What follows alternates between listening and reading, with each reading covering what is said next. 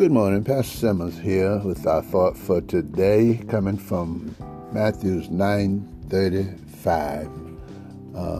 A need for delegation of power. I want to just show the expression of our Lord in our thought today. When Jesus was here in the flesh, the Bible tells the story of how he went out unto all the cities and villages there. The Lord's heart was touched with compassion. He began to preach the gospel of the kingdom and healing every sickness and disease among the people. Well, what did the Lord say? He saw people weary and fainted-hearted and distressed, bruised and hurt and diseased. They needed healing. It was a sad time. The Bible declares in Proverbs 29:2, when the righteous are in authority, the people rejoice. But when the wicked bear rule, the people mourn.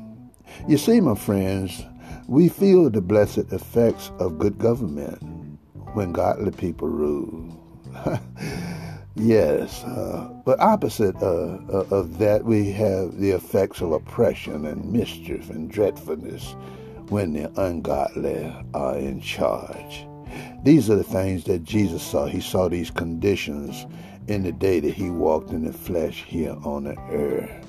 The 38th verse of Matthew 9, he encourages us, those also that was with him, and to us even today, to pray. He said, the harvest is truly plenteous. Pray that the Lord will send laborers. Let's do our civic duty today and always in government affairs.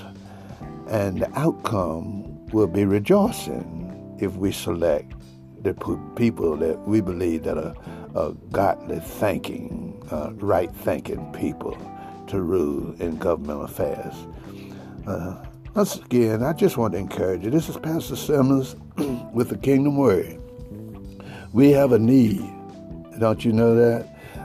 Yes, you can see it. We have a need for godly leadership.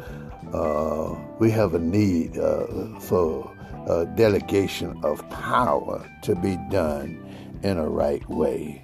Again, this need is in our hands to select good men and good women to delegate the government affairs concerning our lives.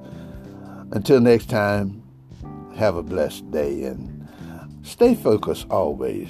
Put your trust in God. Do your duty in life, and good things will happen. God bless now. Until next time, be blessed.